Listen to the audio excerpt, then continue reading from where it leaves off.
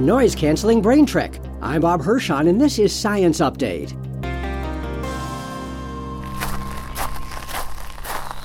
We make noise when we move, but our brains filter out much of it so we can focus on the environment around us. I only want to ignore those acoustic features produced by my footstep. Duke University neurobiologist David Schneider and his colleagues conducted experiments with mice, revealing that during movement, the motor cortex of the brain sends signals to the auditory cortex, telling it to disregard the sounds made by those movements. And then what I'm left with is all the sounds that I didn't make. And those are the sounds that I can process and react to.